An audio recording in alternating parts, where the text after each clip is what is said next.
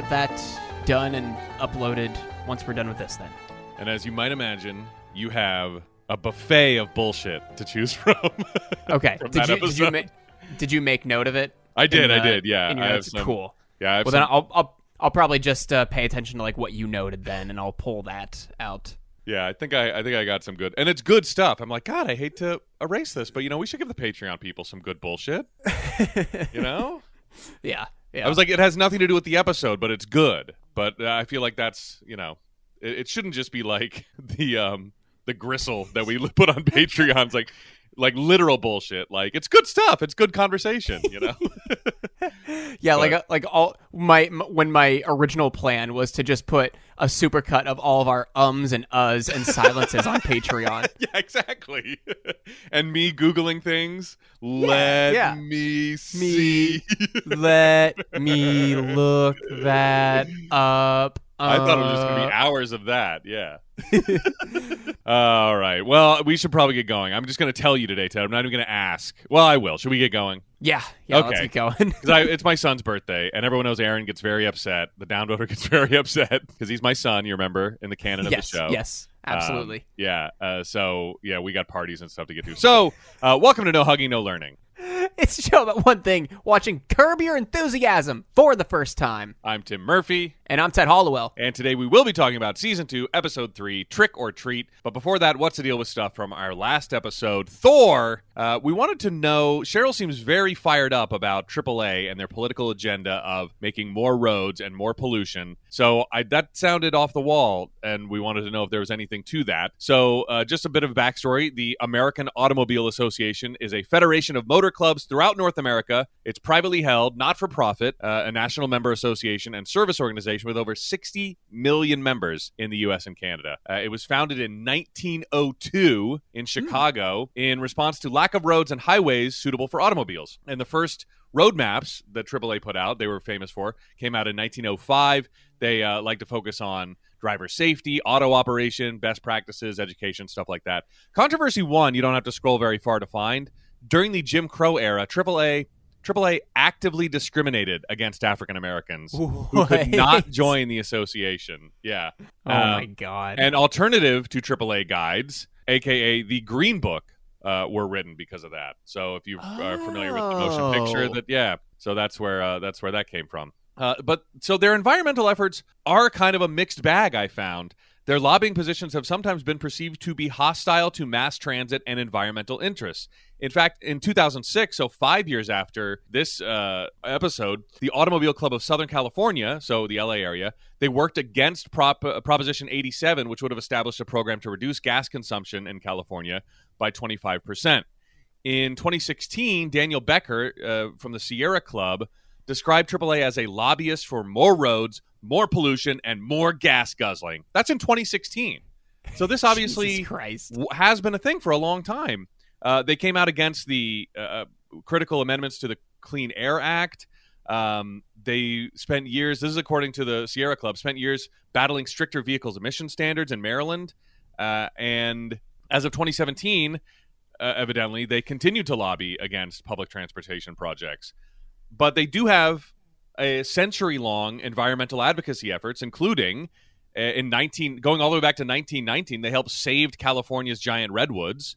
In 91, the California state... So this is a lot of Southern California stuff, or California stuff, just because that's where Curb takes place. The California Automobile Association and the Bay Area Air Quality Management District co-sponsored a Spare the Air campaign designed to reduce traffic congestion and improve air quality. And they started a corps that cleaned beaches and park trails and plant trees in wetlands. In 92, so before Cheryl's outburst, they launched a popular ecotourism promotion called Freedom's Way about conserving energy and throwing away your litter and stuff like that. The Auto Club of Southern California also helped establish the Southern California Rideshare Program. But I can understand it. So, like I said, it's a mixed bag, but I can understand it being like a cause of the week in 2001. It seems like it pops up every now and then that, they're not as environmental as they seem. Here's another, press release of them coming out against this mass transit or this environmentally friendly, initiative. And so maybe so for instance, in 2001, they started the Great Battery Roundup to encourage motorists to recycle old automobile batteries, tires, and various types of automotive fluids, which is a great environmentally friendly initiative. But it might be in response to that, someone wrote, "Oh, don't let them fool you. They're making you do all the work for all of the bad stuff they do for the roads." And so, it just seems like this pops up. Like I said, it every now and then, like in 01 and 2016 and in 2006, it just people start noticing. But, it doesn't seem like, as far as like people causing climate change, I'd put them very low on the list. Yeah. Yeah. It sounds like there's like a whole laundry list of people that could and definitely should get a lot more blame. And then AAA is down at like, I don't know, maybe 20.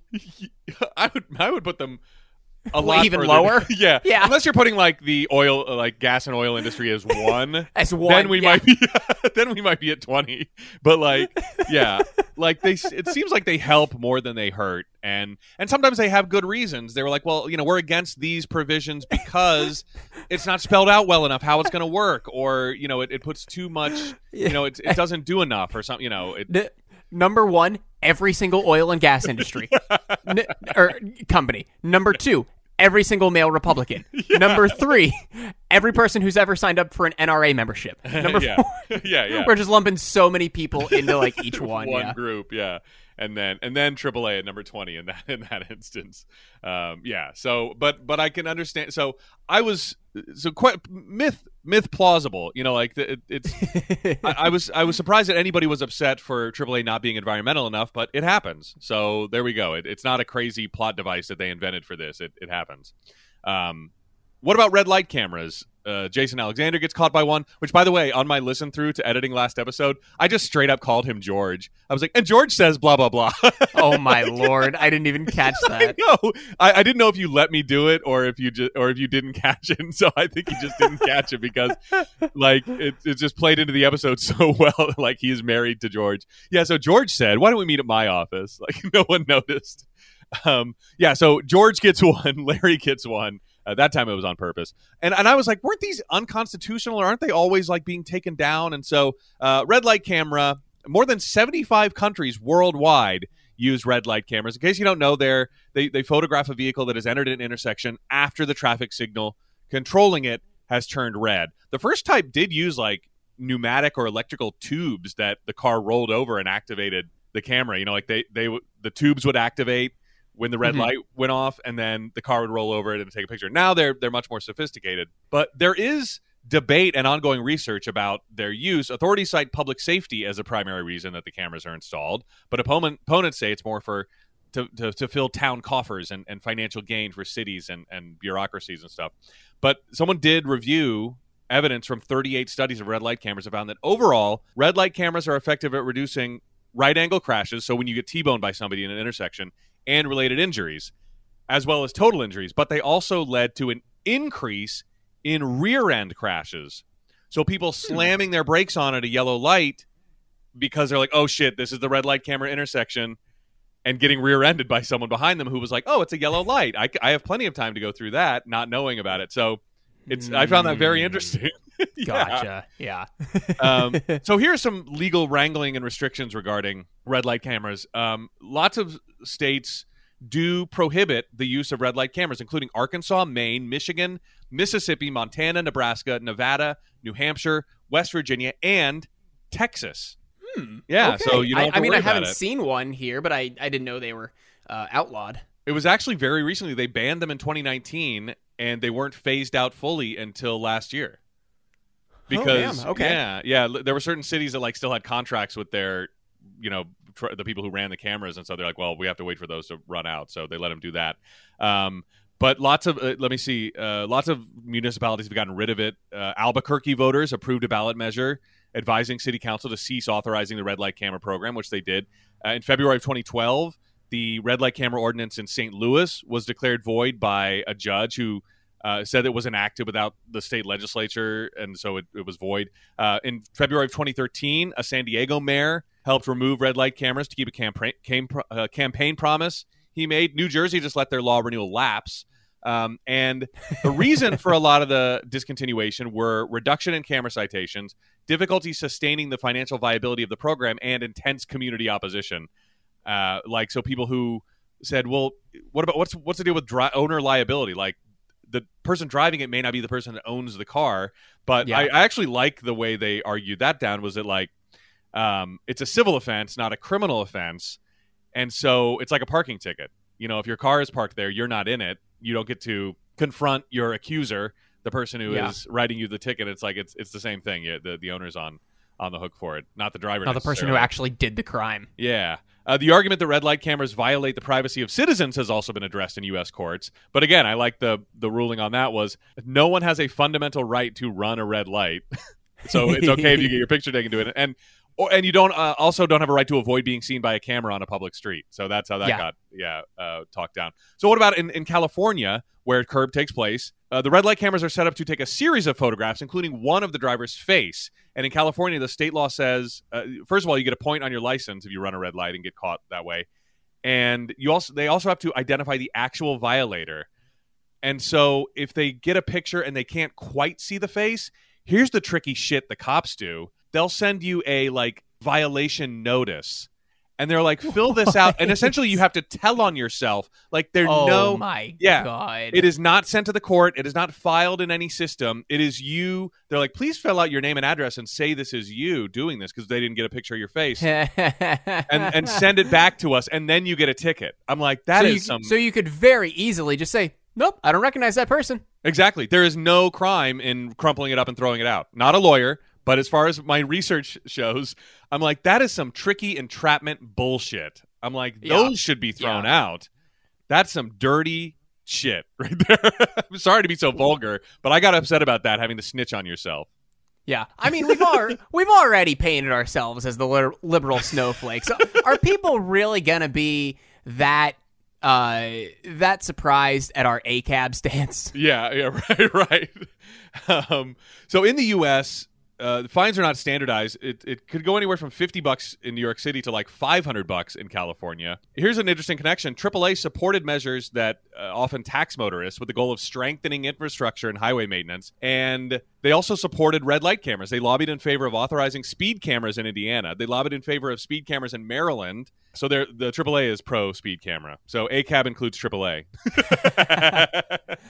All car associations. I think it has to be quintuple ACAB because all automobile association. No, quadruple. Sorry, quadruple. No. It has to be all automobile associations of America are bastards. So quintuple B. Quintuple ACAB. Quintuple, yeah. But you don't need to see all American. Yeah, you do. All American Automobile Associations clubs. Yeah. Clubs are bastards. There you go. Are bastards. Yeah, there we go. Quintuple ACAB. Quintuple cab. Yeah. So that's all the homework that we had. I hope it. So basically, I was wrong, and they have been challenged in a lot of places, but not everywhere. I thought they were like just. I literally said unconstitutional, and I did speak to that. The privacy clause and stuff like that, but. Those challenges have been shot down, but some cities did start it and get rid of them, and so they're not. They're still around, still a thing. So be careful out there. Thor. Here's another interesting trivia and tidbit from the episode. Thor is one of the names Larry claims to use when he gets bored of saying Larry in the episode The Group from the end of season 1. I think it's when he tells Cheryl, because Cheryl's like, Todd, why does she call you Todd? He's like, sometimes I get bored of saying Larry. I think it's in that scene when he's trying to explain why he called himself, why Gwendolyn knows him as Todd instead of Larry from meeting at the bodega, the fake bodega story. So just kind of an interesting connection there. So let's consult the book. Please rise. Thank you. In this episode, that's last week. Let me flip the page of the book. Stay rise. Stay risen, for crying out loud. In this episode, David had never changed a tire before shooting the tire changing montage. To look more convincing, he refused to let anyone tell him how it was done beforehand. So, good improv. Yeah. He's not improving looking like an idiot. What they were thinking. Wanda Sykes, who plays Wanda in this episode, says, I don't know if all black people like the show, but there are quite a few. I think because the show addresses race. It does it from a rich people's point of view, but that's close enough. At least somebody's talking about it. So that's what she was thinking. Okay. Yeah, and so there wasn't a lot of trivia or interesting quotes from this episode because the only other thing we get is Larry in action and a bit of the script of Larry and Jeff talking about how Cheryl has no sexual blackmail on him. So that's all from the book. Please be seated. All righty. So any other news or anything? I don't think so. All right. Well, if you have never listened to us before, we are not a research-heavy show, despite the last 20 minutes being all research and bullshit. We like to have our questions pop up naturally in the run of the episode as though we are assigning them to our... We like to have our questions pop up naturally in the run of the episode as though we are assigning ourselves homework. I've never seen these episodes before. Tim hasn't seen these episodes before in the last 20 years. If we miss anything, if we egregiously skip over something, please send us an email or send us a tweet. It's at No Hugging on Twitter or No Hugging, No Learning Show at gmail.com. Both of those links are down in the description or on the show description page on Apple Podcasts. If you like what you hear, please give us a 5-star rating and a written review on Apple Podcasts or Spotify, and we will send you a free No Hugging, No Learning sticker free of charge. Just get us your mailing address, however you would like to do that. If you'd like to support us monetarily, you can do so as well. Patreon.com/nohugging, where you will get every single episode 1 week early. We'll also do 2 movie reviews every month, and as was the case with our episode last week, clipped content from every episode, or most every episode, but definitely last week's episode, because we had about 20 or so minutes, I think, that got cut out. Normally, it's like, oh yeah, here's 5 minutes, here's 8 minutes. Last week was almost an entire extra podcast of bullshit. It might be that much. I don't know. Yeah. Oh my god. But yeah, that is patreon.com/nohugging. If we could run deals, if we could run trials on Patreon, I would to do like, hey, yeah, you can do 1 download of Patreon. So like one of the things that we've posted, you can get that for free or something, because I would like to get more people over on the Patreon because it is plateaued. Absolutely. I think, there is, like I mentioned, every time this comes up, there is a free trial. Like, we've released free episodes on the main from That's true. Like that is B-movies very out true. there. I forget what else is out there, but there are free ones. So if you dig those, yeah. And if you don't, they've gotten better. So yeah, absolutely. We have posted a B-movie onto our free feed. We have posted, I think, The Burning onto our free feed. Yes, I believe that's right. Yeah, and I think there was Jason one Alexander, more. Young George. I think we may have posted Ghostbusters. Ghostbusters 2. Yes, that is correct. Okay. So yeah, 3 of the movies that we've done for Patreon are available for free in our main feed. If you want to listen to those as just a little sampling of what our Patreon will offer you, be sure to check those out. All that being said, though, Season 2, Episode 3, Trick or Treat, original air date October 7th, 2001, right when everyone's going out for Halloween, October 7th. If you're looking at TV Guide that night, you were going to see Larry experiences the trick side of Halloween when he questions the age of 2 girls who want candy. You can't just describe a scene, and that's the synopsis. So much more happens in this episode. I know. I knew it was going to be bad last week, and I didn't know, and I undersold it. Like, I didn't know how bad it was going to be until I watched the episode. So we'll tear that apart when we get to the end. No doubt about that. We can make it better. So we start at a restaurant. Larry is meeting Cheryl there, who was already with a screenwriter friend, Cliff Cobb, we find out, and his wife, whose name we won't find out until much, much later. So I just kept writing wife, and I won't spoil it for anybody if you haven't gone back and watched it. Not until like I'll point it out when we get to it. I'll point it out when we get to it. Yeah. This guy Cliff Cobb, he wrote a new movie, and it's in a theater, and very excited about it. Cheryl is just engrossed, enamored with Cliff. Like, they are just talking up a storm to each other. Like, there's nobody else in the room. And Cliff does note when Larry gets there and sits down next to his wife, and not Larry's wife, he sits down next to Cliff's wife, and he kind of like stretches his arm out, but he puts it around his wife, and Cliff clocks that. And before they go sit down, Larry is getting Cliff's wife to make a bracelet for Cheryl for her birthday on Friday. So over at the table, Cliff and Cheryl, again, they're just talking away. Like, again, it's like they're alone. And Larry and Cliff's wife are kind of like sharing awkward conversation. When they order, Larry orders the Cobb salad, but he asks for no bacon, no egg, the blue cheese on the side. And Cliff is kind of offended that he made this many subs to the. There's even one more sub that I didn't catch that like the waiter kind of talks over. But Cliff's offended because his grandfather created the Cobb salad, and he put a lot of work into putting making the perfect salad, and Larry just destroyed what his grandfather created. It was at this moment, this early on in the episode, that I knew that this episode was gonna suck ass. What? I hated this. Oh my gosh, that's crazy! I loved this episode. For real? Oh my god! Okay, yeah. All right. Here, we'll keep going. We'll keep going. No, we'll keep going. We'll bring it up at the end. What did you hate about this specifically? I just thought it was annoying. Yeah. Oh, that's true. Yeah, that's definitely true. I mean, some of the annoying bits of like Larry being absolutely neurotic, I will find entertaining.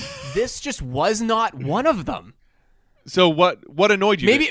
Maybe it's because I am like Larry in this instance, and I will frequently get items with substitutions. Yeah. And I wouldn't want someone to antagonize me if I'm making substitutions on my food, and I'll just say like, "What's the fucking deal? Who gives a shit?"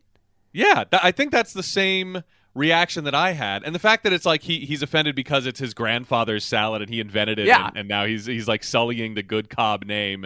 That's annoying. Like that sucked, but like I thought it was funny. Okay, yeah, maybe I just didn't think it was as funny as you did. I did find one part of this funny whenever like Cliff and Cheryl go back to talking, and Larry and Cliff's wife, whose name we don't know yet, are once again iced out. Yeah. Larry does have a really good line saying, my grandfather's name was Harold Bingo. Yeah, he invented bingo. I thought that was great. I thought that was hilarious. Larry calls BS on the whole situation. But so situations like this are the lifeblood of Curb, though. Like Larry getting into a social disagreement with somebody who has a different set of social rules. Yes, but not all social disagreements are going to be the same. Not just because it's a social disagreement doesn't mean I have to find it hilarious. No. But but if you didn't like the episode because of that, I guess that's not the only reason. But I will say that's when I knew. Yeah. I'm like, okay. I think you're supposed to think Cliff is dumb in this instance. Like, I think you're supposed to be on Larry's side. It sounds like you were. I mean, I know I definitely was. Oh yeah, I definitely was, but I'm not like thinking he's a superhero and cheering him on and laughing my ass off because of it. Just in this instance. Yeah, and if Larry had ordered, like a mushroom and steak burger or something like that, and asked for no mushrooms, I don't think Cliff would have said anything. It's just the Cobb story that he wanted to tell. So as they're continuing to be iced out, as Larry's riff doesn't land, and so he just kind of gives up, and he's like, they're just talk like we don't even have to be here. We can talk about anything. And he just says to Cliff's wife, "We should have sex." And Cliff's wife goes, "Yes, we should." And you can tell instantly she's into it. She's not just saying that because she knows that Cliff can't hear her. She's not riffing. Yeah, she is. She's not riffing. No, absolutely not. Yes, we should. Over at the Crest Theater, where 30 Below is playing, as you see on the CGI inserted. Oh my God, that was so bad. Which, by the way, I did not do a dive on the Crest Theater because it is the same place where Larry has the pants tent in season 1, episode 1. Oh. The pants tent, yeah. So go on back to that if you really want to know the history of the Crest Theater. So Larry runs into a friend who invites him to go golfing, and Larry glances at Cliff. Oh, who, by the way, is in a wheelchair. We haven't even mentioned that yet because that's how woke Ed and I. We don't see wheelchairs. That's how woke we are. No, but it's something you see in the episode that you just don't take note of. But he is in a wheelchair, and so as Larry glances down at Cliff, he says he doesn't play golf anymore, and the guy is kind of surprised. But if you change your mind, I'd love to play golf again sometime. And Larry starts whistling a Wagner song and tells a story to Cheryl about the song being Wagner's birthday gift for his wife, and he awoke her with a symphony playing it on her birthday one year, and Cheryl thinks it's very romantic, and Larry starts whistling it again, whistling like, even if it like very loudly. Yeah, like if I heard someone whistling like this, I would be like, can you keep it fucking down? I wouldn't say that, but I'd be thinking it like, who whistles at top volume on a street? Like, it was so loud. But the bystander, whose name is Walter, by the way, we find out later, he accuses him of being a self-loathing Jew because Wagner was a huge anti-Semite. And how dare you whistle one of his songs? Apparently, Wagner was Hitler's favorite composer. Hitler's favorite composer. You know what? I have to look it up. I have to see how much of that was real. Are we gonna add that to homework? Yeah, okay. That's homework. I'll look that up. Wagner Nazi? That's exactly what I wrote. One of my favorite line from Larry, maybe in this whole thing, was like, "Oh, I hate myself, sir, but I assure you, it has nothing to do with being Jewish."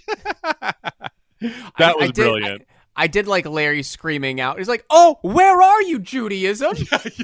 Yeah. Where's your Judaism? Where are you? Where are you? Yeah, the guy is laying into him because of Wagner's political beliefs, and it gets into a huge argument right out there on the street, somehow even louder than the whistling.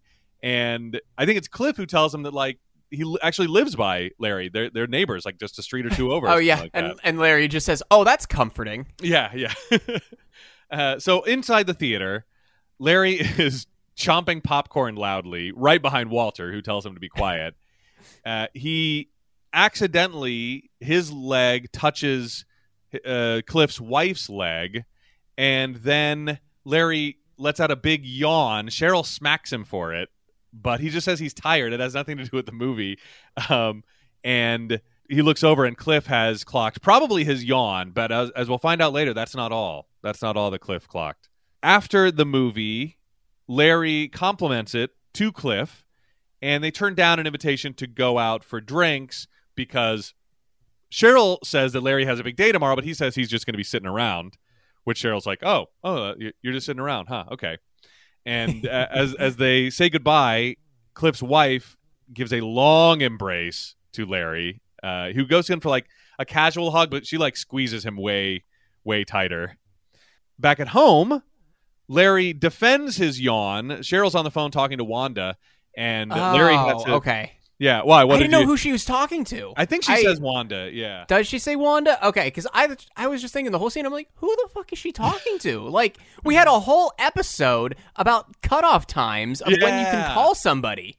And now, after an 8 o'clock movie, it was clearly 8 o'clock listed in the theater, you're calling somebody after 10 o'clock. No doubt about it. But maybe because Wanda's a stand-up, she's up late or something. Maybe she doesn't have the cutoff. Oh, call me anytime. Oh, that's I did a better Wanda last week. A much better one. You could say ass better as Wanda. Ass! Yeah, that's better. That's my touchstone for Wanda Sykes. Larry has to defend his yawn. He was like, which I mean, as we've both done morning radio, like, and I agree with Larry, you can be tired and still be into something. That's your life. Sometimes. That's me. Yeah, that's dead now. Every day. That was me for 15 years, whatever it was. I can be actively watching something that I'm very excited to see. Yes. And I'll still yawn. Yeah, I hate that the yawn because yawn really doesn't have anything to do with being bored. Yawn is a device probably that came up in like comic books and cartoons and TV shows and movies and stuff where it's like, oh, this is putting you to sleep. What do you do when you need to go to sleep? You yawn. And people have conflated the two. They're like, oh, yawn equals boring. Like, no, yawn equals sleep. This equals boring. And when you like when you sleep, when you get bored, you feel like going to sleep. And that's when you yawn. Yeah. Yawn's not connected to boring. But I mean, I guess in a way it could be like, oh, the movie is so boring, it makes you want to go to sleep and you're yawning. But it's still, I disagree with it. It's a tenuous connection at best still. And yeah, I agree with Larry. You can be tired and you can be interested in something. But Larry lied. We find out Larry did lie about just sitting around. He's playing golf, but he didn't want to make Cliff feel bad because Larry gets to go play golf. Cliff doesn't because he's in a wheelchair. Yeah, that's that great white liberal guilt. Like Cliff is in his late 30s, probably. He's in his 30s at least, and he has lived a long time in a wheelchair. And what Larry does is not going to make Cliff feel any different way about that. But Larry thinks it does. Yeah. Which is like, oh, I don't want to hurt this guy's feel. Like, he's lived in a world with golf for a long time now, and like you saying you're playing golf. Fair though, yeah. To be fair, whenever I don't know if we got his name outside of the theater, but whenever the guy came up and asked Larry if he was still playing golf, Cliff gives Larry a very dirty look about potentially playing golf. And I'm like, what is his problem? That's messed up. Yeah, that's messed up. So maybe Larry did pick up a non-visual cue from that and go, I'm just sitting around. And it's great that he picked sitting around. Like, I'm not going to be standing around. I'm going to be sitting around. Yeah. Jesus Christ. Because that's the only thing you can do as someone in a wheelchair. Oh, yeah, because he does say, like, if he asked me if I wanted to play checkers, I'd say yes, because you can do that sitting down. So at Larry's office, he walks in, and we find out, Ted, here, that Shelley Cobb called. Yep. That's what I had to. Yeah. And halfway through the episode. Yeah, I think pretty much halfway through, because I was halfway through my notes at this point. Larry thinks that, great, the bracelet's ready. So I'm going to call her back about that. And he asks his assistant, and what a great 2001 way to say this, can you go on the internet and research the Cobb? I like throwing in "go on the internet" in there. It's like we're still not out of like the not everyone's online era. You know, it's like you don't have to go to a library anymore. Can you go on the internet and research the Cobb salad for me? I want to know everything about it, where it came from, and who invented it, and everything. And his assistant's like, I will. So in the office, Larry is calling Shelley, and she invites Larry out, just the two of them. And Larry has to explain the big misunderstanding that, I was just stretching. That wasn't my arm around you. And I was joking about, because they weren't listening to us, I was joking we could say anything. So that's why I said the thing about sex and like, yeah. And Shelley is, it sounds like she's embarrassed a little bit and upset. And she hangs up on Larry, and he, doesn't know what is going on with the bracelet now. He's like, no, but the bracelet. And she's already hung up. Meanwhile, his assistant comes in and reveals the true history of the Cobb salad, that it was invented by Bob Cobb at the Brown Derby in L.A., and Larry is ecstatic because he has caught Cliff in his bullshit story. I'm just going to guess that's true. But by the way, is it Bob Cobb was the name of the maestro in Seinfeld. So, oh, my God. Yeah, Larry has a Cobb. Huh. He has a Cobb fetish. You got a Cobb fetish, Larry. It's still Christ. Not there. I had it better. She needs to be in another episode so I can. I don't know. I can get Maybe I shouldn't try to do a woman of color impression. Is that what you're thinking, Ted? Maybe, yeah. She's got such a great voice. I've always liked Wanda Sykes' voice. I love a comedian with a very distinct voice. Yeah. That's why I loved Michelle Wolf. You remember her? I mean, I say remember her. She's still active but she had a moment there when she did the correspondence dinner. I think like the last one before COVID hit, and she's got a very high pitched voice, and it's just I can listen to a unique stand up voice. Gilbert Gottfried, another great example. Oh yeah, of somebody. Yeah, but yeah. So I love Wanda's voice. Let me just go on record. At home, people are trick or treating. It's probably Halloween now, and this is such a rich neighborhood thing. I was like, whoa, and I was like, oh wait, they're famous and rich. Cheryl is handing out apparently bags of loose candy. She's like putting loose candy into a Halloween bag and giving it out. And I'm like, no fucking way, my kids. And I was like, oh, wait, we live in a neighborhood where houses cost $20 million. I guess they're probably not trying to poison children. we live in a neighborhood where everybody knows who everybody is. Yeah, because they have an IMDb page. Because we're all working in the same industry. Yeah, and their names are blue on Wikipedia. So I think it's going to be safe, but yeah, and there's a gate, so nobody whose name is not blue on Wikipedia can get in. Like, I think we're going to be okay. Yes, and two girls knock on the door. They say they're 13. Larry says they're closer to 16 or 17, and he denies them candy. I liked the girls had a couple of good lines here where he's like, oh, really, you're in costumes? What are you dressed up as? One girl says, I'm my sister, and the other says, I'm a teacher. That's good. Which I mean, hey, yeah, she could be dressed up like a teacher. Yeah, that was really good. But Larry doesn't buy it. It's not enough for Larry. The next morning, the David's house has been TP'd, and Cheryl blames Larry for not giving. Who cares? Who cares if kids get candy? Cheryl doesn't give any little bit of a fuck. Yeah, and I mean, this is a good argument because for Larry, it's about the principle of the thing. Oh, I can't. What? I could just be 40 years old going trick or treat. I'm 40 years old. And like that has I really to be a cutoff. liked. Yeah, and I really liked Cheryl saying, no one, it's you and your cutoffs. What is it with you and cutoffs? You have your own set of rules, and you expect everyone to adhere to them when no one knows what they are. Yeah, exactly. That was so good. And it's like, who cares if 2 girls get candy? Like, it's not no an one army cares. of 16-year-olds coming. Yeah, it's like, we have the candy. Just give it to them. But it's the principle for Larry. Yeah, it's Halloween. We have candy. Give them the fucking candy. I do think, and I would venture to say, maybe in a neighborhood like this, it would be a thing. I feel like in townships, they do have an age cutoff. Like 12 is the last year, 13 is the last year. You know, they're like, oh, trick-or-treating is from 6 to... Like, they set times for it. Trick-or-treating is from 6 to 8 on this day.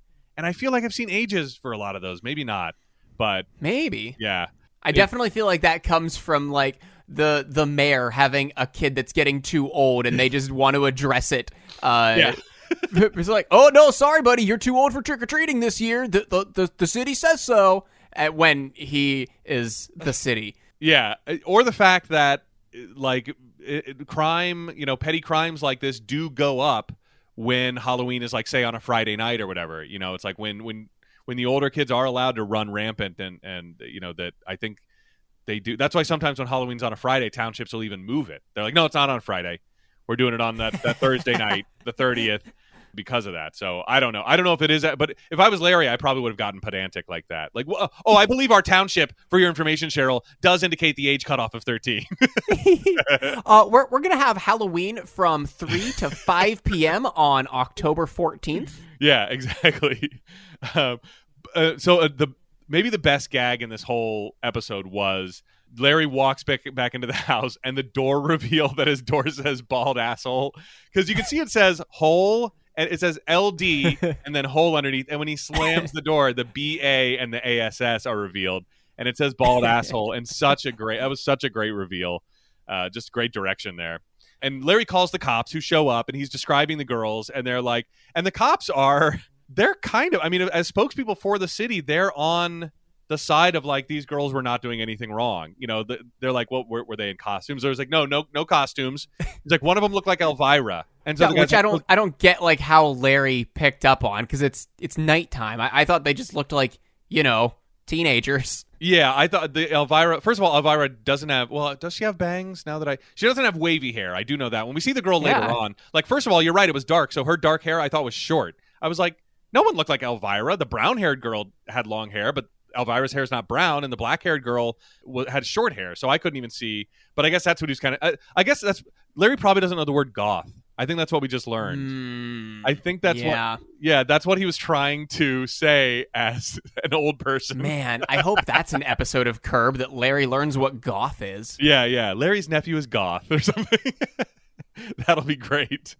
Yeah, I think that's why he said one looked like Elvira. But so the cop picks up on that and he's like, oh, so there was kind of a costume. He's like, no, I'm just describing, she was not dressed up as Elvira. I'm not trying to, because like if there was a costume, there's no harm done. And the cops even say like, I was trying to kind of follow their logic, and I think what the cops are saying is that, like, because he was like, was there any threat? He was like, well, they said trick or treat, so that's a threat. And the cops are like, well, that's more of a social contract, and it's like you entered into that by opening the door, and so by getting the trick, the girls didn't do anything wrong because you chose that side of the contract. Did you pick up on that? That's what they were saying? Yeah. They were, yeah. They pretty much absolved the girls of any guilt by Larry agreeing to the no treat, that equals trick. It's a social contract. I mean, add into all of this the whole thing of Larry saying that calling someone bald is a hate crime. We're a group. Yeah. We're a sect. We're a group. And the other cop, he's like, I'm bald. I'm not offended. He's like, with all due respect, you shave your head for fashion choices. We don't consider you part of our group. And if you heard how I didn't mark this as deleting it, you might choose to, because I thought our John Cena conversation was really great, but has nothing to do with the episode, but it comes towards the end, and I was like, it's too good to take out.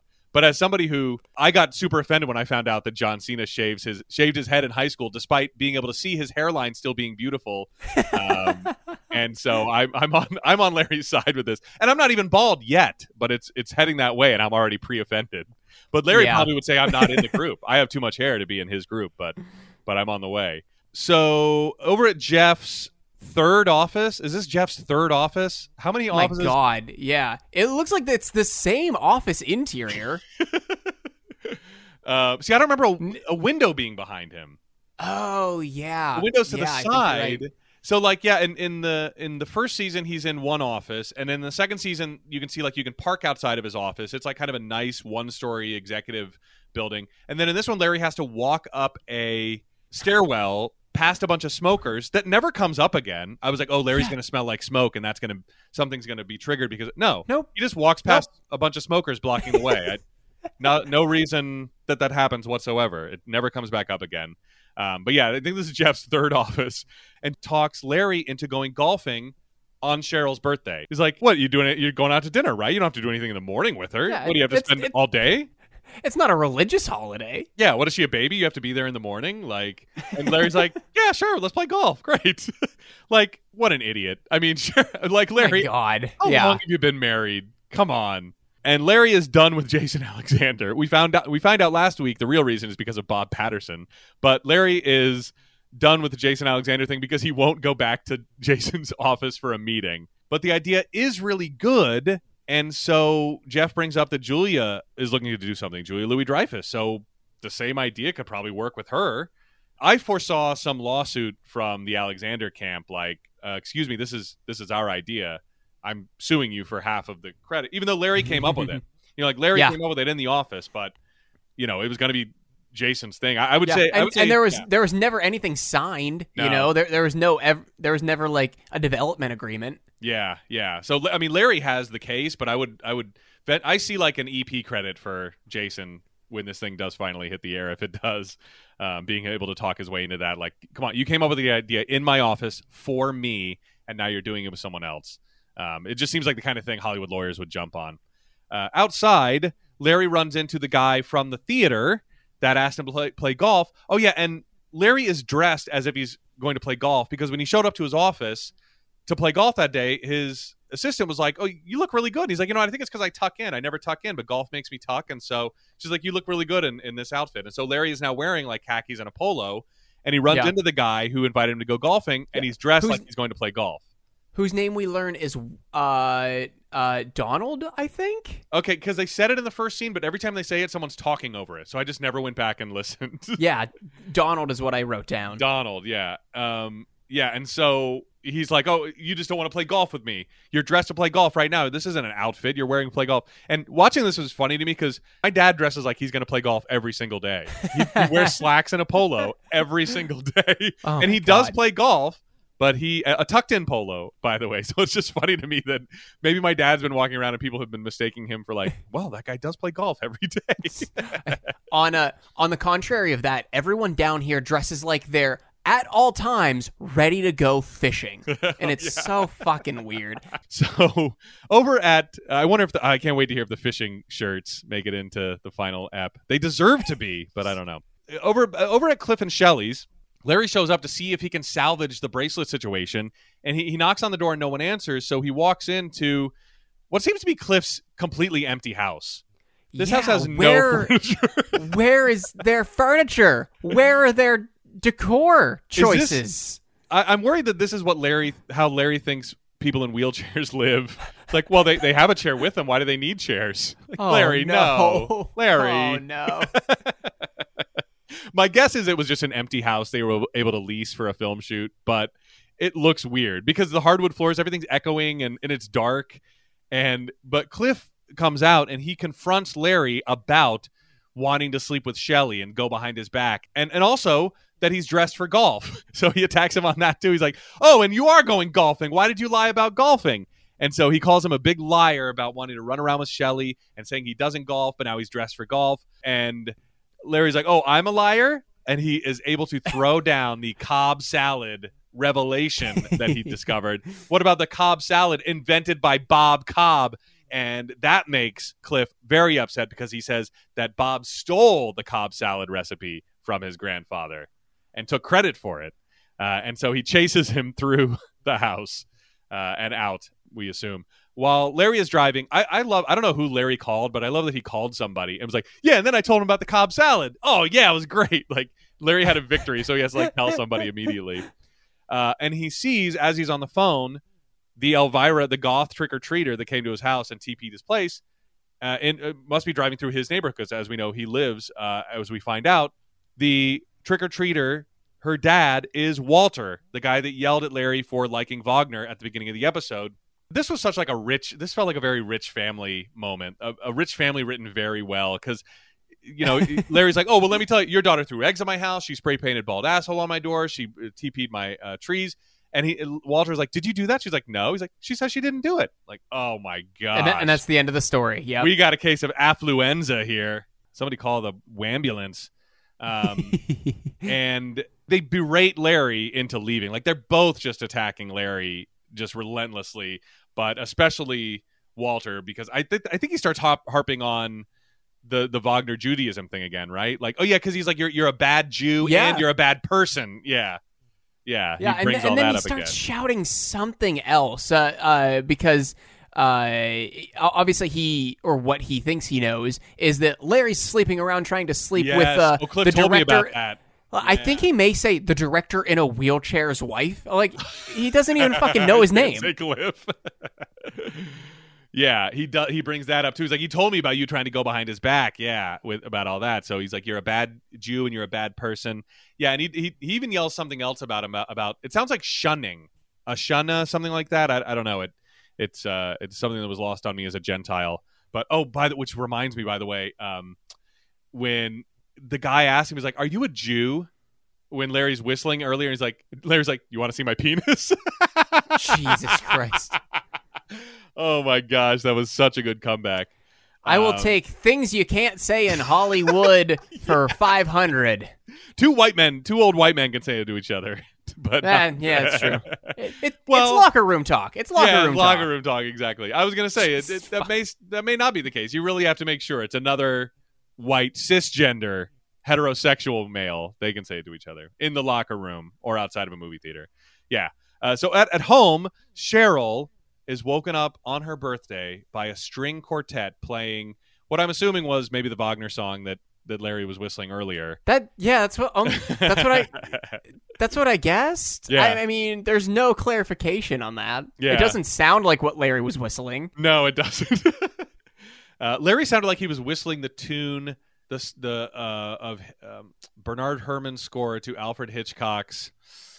Damn it! Now I don't remember. I don't think it's Vertigo. It's the one that they also used in Kill Bill. I'll whistle right now. But it sounded like he was doing it much slower. But yeah, so Cheryl is woken up by this beautiful string quartet, and then Jeff walks in behind them. This was also doors are so well used in this episode. Let me be the first to say, great door use, because Jeff, like, poking his head into this beautiful moment. One of the people Cheryl hates the most. Yeah, pokes his head in, like, and then he mouths up at Larry, "What's the deal? We're going golfing." And now, like, Cheryl in the middle of this is her present, because Larry had to do this instead of getting the bracelet. So this is her present, this experience. Jeff comes in and ruins it, and then she finds out Larry scheduled a golf game, a tee time, for 10 minutes from right now. After he thought he was going to wait around for, like, well, they have to go to the golf course. The tee time's in 10 minutes, so hang around with Cheryl for 1 minute and leave. There you go. Even if you get to the golf course at, like, whenever Jeff is walking in, you're not making your tee time, because you still have to get to the clubhouse. Yeah. You got to pay. You got to get your cart. You got to drive to fucking hole number 1. Exactly. Yeah, just hilarious. But I mean, this. I don't know. Is that how golf works? I've only played golf once. No, I think you're right. I think that sounds accurate, especially probably at a big golf course like the one they would play at. You know, it's probably a big, nice country club type place. So yeah, it might be somewhere in their neighborhood. You know, they might live in a neighborhood nice enough that's like, oh yeah, we have a golf course. We have a PGA certified neighborhood golf course designed by Jack Nicklaus or whatever. But still, yeah, 10 minutes is not enough time. You want to get there early. You want to be teeing off at your tee time. You know. That's what I would think. But yeah, so Cheryl is upset. And, like, I loved that Larry thought he was going to get away with this. And then when he finally realizes what a dumb, he's like, maybe I can play 9. And he, like, motions 9 holes up to Cheryl. She's like, no. And then as Jeff leaves, he tries to eat six. What about six holes? No, you spend your wife's birthday with her. But you know what's funny? Like, I probably wouldn't pull the same thing. Like, there's no way I would schedule something on Sarah's birthday. Oh my God! Like, hey, Tim, if Sarah wanted to go out with her friends on her birthday, I'd be like, great, I'll take care of the kids. Perfect, cool, whatever. Yeah. But if you wanted to do something on her birthday, no, absolutely not. No way, Tim. It's hard to describe the level of shit I would be in if I decided to take, say, specifically in my example, if I decided to do a wrestling show on either Grace's birthday or our wedding anniversary. Right. I would never even think of doing that. Absolutely not. Yeah. Well, we'll celebrate in the morning, and then I'll do this at night. If I would do that, like if one does come up like near when one of those dates are, we talk about it beforehand, say, hey, we'll go out this day and we'll do festivities that day, and then day of we'll go get like brunch or something, and then I'll go do like the show or something, Yeah, work it out. You don't spring it on her that morning. Exactly. That day. Planning goes into it. Yes. Yeah, exactly. So there's a safe way to do it, but it's not the way that Larry chose. So we do get one more scene, and Walter is woken up at his house by Larry directing a symphony, again, presumably playing Wagner. We don't know for sure. I'm assuming it's Wagner. It must be. And it's got to be, right? Yeah, it's got to be. I don't know what Wagner's... I think, didn't he do the... Dun dun dun dun dun dun dun dun dun dun dun dun dun dun. Didn't he do that? I don't know what that symphony is called. And you can't really just search Google for dun dun dun dun dun dun dun dun. Well, we're gonna do a shallow dive on Wagner next week. So maybe I'll pull up his if he did actually do that one, and I'll sing it instead of playing it. Pull him up on Spotify. Yeah, pull Wagner up on Spotify. Oh, you know what Wagner did write? The Billy Gunn's walkout song. He did write that. No, I'm just kidding. I'm an ass man. Not a lot of people know that. Which, by the way, I think I times two. One of his masterpieces. It's one of his masterpieces. Masterpiece of ass. His ass-terpiece. Better. I like it. M apostrophe asterpiece. Masterpiece. Tips Fedora. Oh no. So I left in that song, but I took out a lot of our, I timestamped a lot of our analysis of it, but I think the song deserves to stay in. So lots of callbacks to last episode, probably because I just finished my listen through. So, all right. Yeah, we will dive a little bit on Wagner and maybe figure out what these pieces were next week. And that's the end of the episode. All right. Did you catch the credits were different on this episode? What? No. Yeah. There's like a different font, and it doesn't start with Robert B. Whitey, whatever his name is. It starts with Larry Charles. Whoa, I did not catch that. Huh. Yeah. Dang. It's really weird. It threw me off. Wow. Like, Robert B. Whitey isn't until, like, the fifth name. Jeez. Shake up.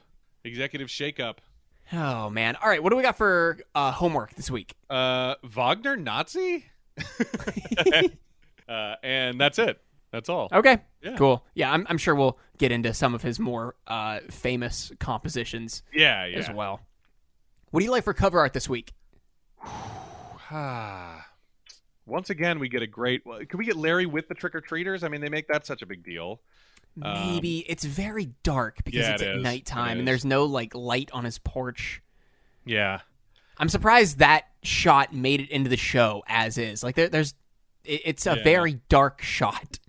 Yeah, it looks like they were shooting on video for this, which I guess I can understand doing an improv show. You don't want to blow a bunch of film, but it's very fuzzy and low quality. What about all of them at the table at the beginning of the episode? I mean, Larry looking up from the symphony is obviously pretty funny, and the last shot is often our go-to for this. But what are you thinking? Are you thinking anything? I was thinking like Larry and Cheryl standing outside, maybe with the cops and the teepee in the background. Yes, I like that. Because that plays into the description as well. Yes. Or at least the given description. Speaking of the given description, let's see what we can do about it. Yeah. So we had Larry experiences the trick side of Halloween when he questions the age of two girls who want candy. I just want to scrap the whole thing. So what about, do you like, here's just a jumping off. Larry antagonizes a screenwriter friend. Is that, and I'm not married to any part of that, but I like it as a jumping off point, like I said. Does that work for you in any way? Yeah. I don't know. Is he a screenwriter or is he a director?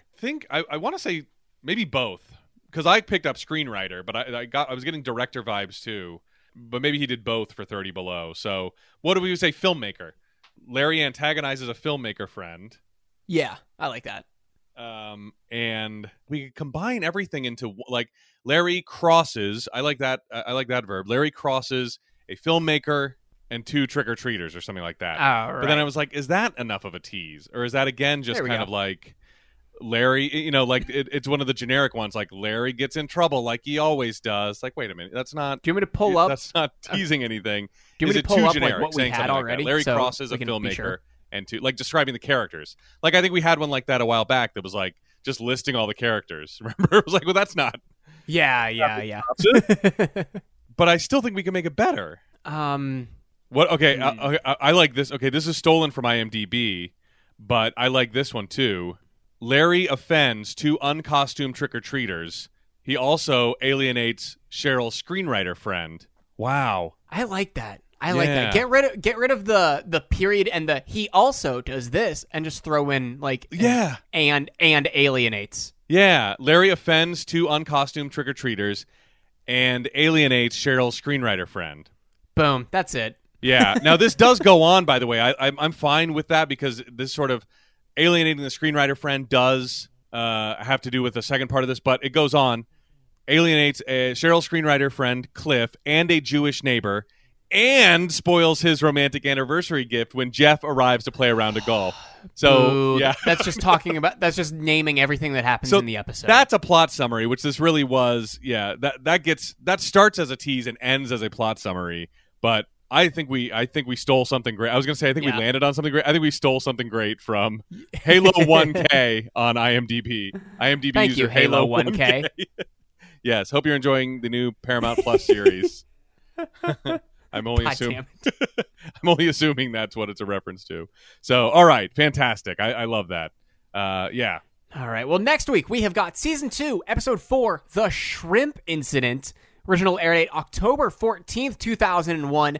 And if you are looking in TV Guide that note, you are going to see Larry's suspicion that an HBO executive has lifted some shrimp from his Chinese food leads to trouble.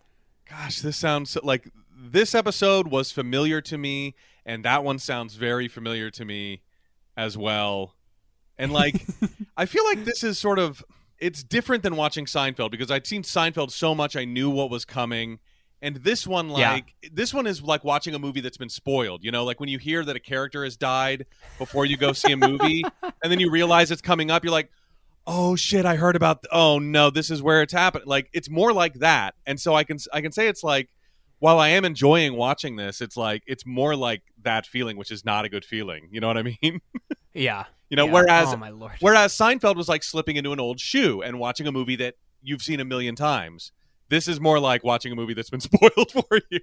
So, yeah, like with the Cobb salad thing, I remembered the whole thing about the Cobb salad in this episode. And I remembered in last episode, the one, that an ass was going to end up in Larry's face and Wanda Sykes was in it. And so, yeah, it's I'm getting by, but, it's a weird feeling that I wanted to express. So anyway, we'll see about that. So you didn't like this episode? It was a middle of the road episode. I'm not going to give it a star, but us talking about it brought my opinion of it up. Yeah. I will say I think that's been the case for every episode of season 2 so far. Nothing has been remarkable to me yet.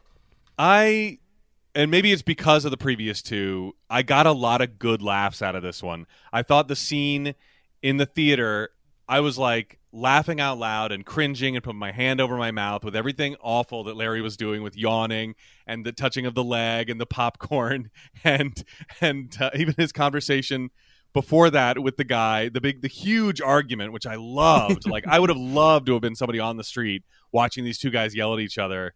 And so I got a lot of good laughs out of it, but I've given it a famous star low. I've started, but it's going to be it's probably going to be knocked off the list in the next 7 episodes. Yeah, So, I would bet. Yeah. Or next 7, right? Yeah. Because we're through 3, and so we have. Yep. I think that's right.